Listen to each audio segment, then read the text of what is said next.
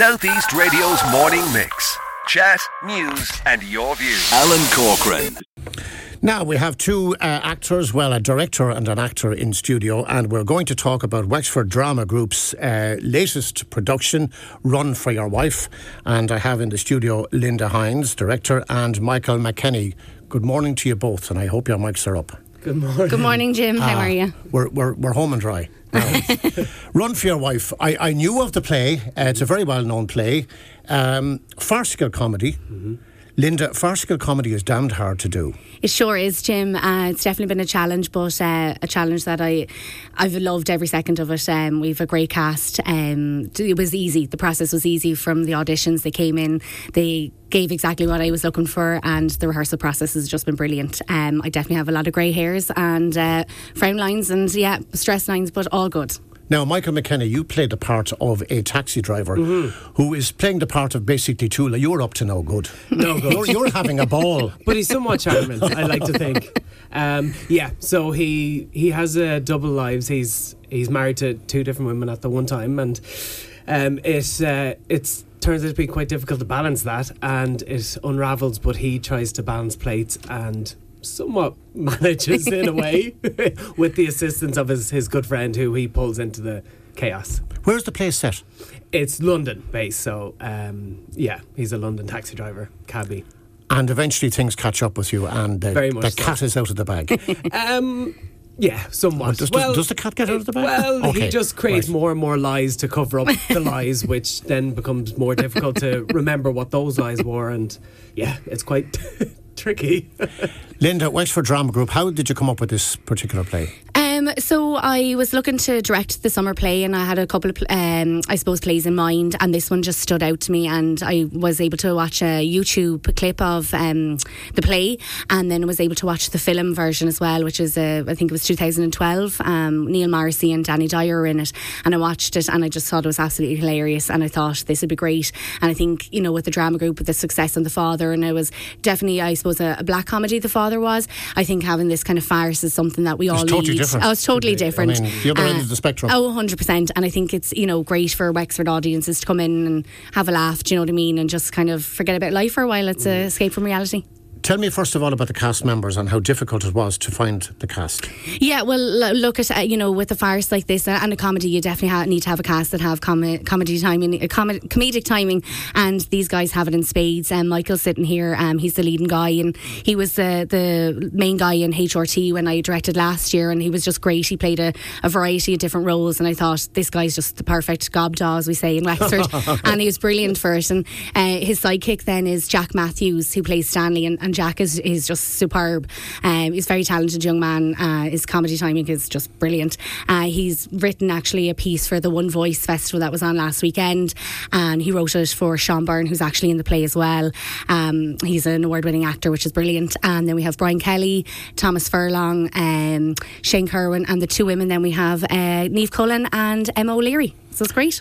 You mentioned gobdaw, so I'm assuming that among Michael's attributes are his ability to be just gormless, if you like. Absolutely, yeah. It's quite difficult to actually portray that. It's something that I really have to dig deep for. It doesn't naturally come to me, surprisingly. So it requires gormless, does it? Yeah.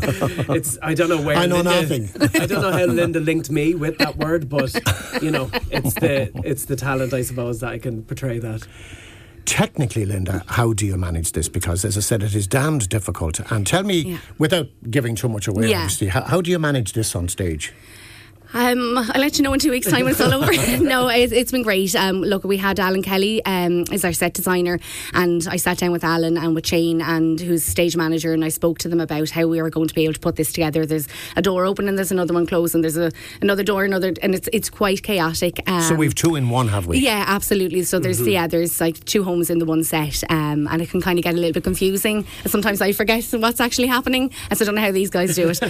But it's great, and look at the set is just built perfectly, and Alan's done a great job, looking after us all for it. So it's been great. Yeah, it's really good. How many in the cast? There's 8 in the cast altogether. Yeah, great cast now. Yeah, brilliant. And everyone's getting on well with each other as well, which is always from a director's point of view. And I ask everybody the same question, because I don't think if I ever had the ability, I don't think I could be a director, because I'd be walking away on the final, before the dress rehearsal, and the first night on, I told her not to do this. I have those moments too. Don't worry.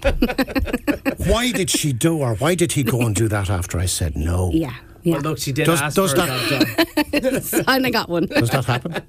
And absolutely. And I were rehearsing in Timon at the moment, so there's a big out in the community centre, so I start to get up from my chair and start pacing the floor and stuff like that, so the guys know when I'm getting angry. The floor's well worn at this stage. Exactly, and get my steps up now, but no, it's great, and the guys, to be fair to them, there's been none of that. Like, they've come in, they've done the job that they were asked to do, and it's brilliant to see it. Michael, in terms of learning lines, because it's a whole package of stuff that you've got to kind of grab hold of in a very short space of weeks. Yep. How are you on learning lines, for instance? I wouldn't say I'm the best, but I suppose I have my way of doing it. Everyone has a different way of doing it. Some people are visual learners. I just need to keep saying it over, even write it over. But I have a recording on my phone of all the opposite lines to me, so I listen back over it and I read lines against myself. That's a good idea. I like that idea. Yeah, it's best how I learn it anyway. Some people pick them up after reading them once, which is amazing. That's just not me, but yeah, it's tricky. Does your perception of the part that you play change from night to night? Do you introduce little kind of additions or 100%, do you know? So your thinking changes every time you go out on stage. It's constantly evolving. It's constantly evolving developing. is the word. 100%. Yeah. As things move along, you feel other parts that you're like, actually, this would be more appropriate, or maybe he's trying to be a bit funny here. Or there's various different things, and it definitely does constantly develop and evolve and change, and yeah. Linda, tell me about the other characters. Yeah, so we have Stanley, who I suppose would be John's sidekick. I suppose he's a neighbour from upstairs, and he comes in, and bless him, he's only an innocent man upstairs. He comes in the morning to see how John got on. He had a bang on the head, and he comes in and he kind of gets involved in this kind of web of lies, and he's a great character played by Jack Matthews, brilliant. And then we have the two wives then, so we have Niamh Cullen playing Mary, and she's, I suppose, she loves the routine. She's real kind of the loving wife, if you will. And then we have Emma O'Leary playing Barbara, and she's, I suppose, the saucy minx. She's different. The two women are perfect in their roles. They're completely different between night and day. Like, they're great. And then we have Sean Byrne, who's playing Bobby, and he's quite flamboyant, and he's a great character. He brings a lot of I suppose that kind of fun to the play.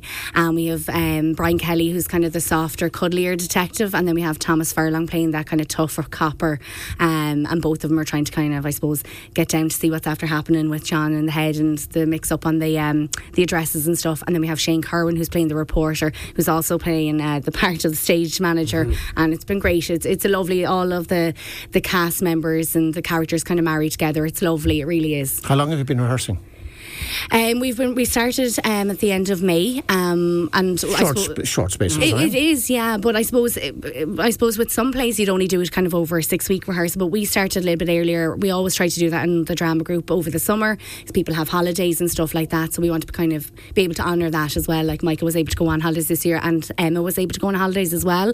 So it's great that they were able to still have their summer off, and still come in and rehearse and stuff like that, which has been great. Now, you're still acting as well as directing. Oh, I'm trying to do a bit of acting, yeah. Question: how do you work with another director? How difficult is that? I'm an amazing actress. I'm great. Directors are perfect. I don't mind. No, it's definitely different, when you're going into something like this. I think I definitely have more respect for a director now, and do you know what I mean? And it's great to be able to kind of see their side of and their views, and look at the directors I've worked with. I've been very lucky to be assistant direct with them, like Tom O'Leary and Paul Walsh and Andy Doyle. It's been great to be able to assistant direct with them, to kind of see their side of things and stuff. So it's been great. And we'll get to when the show is and so on. But one more question I want to put to you. Back to you, Michael. You're talking about your part evolving.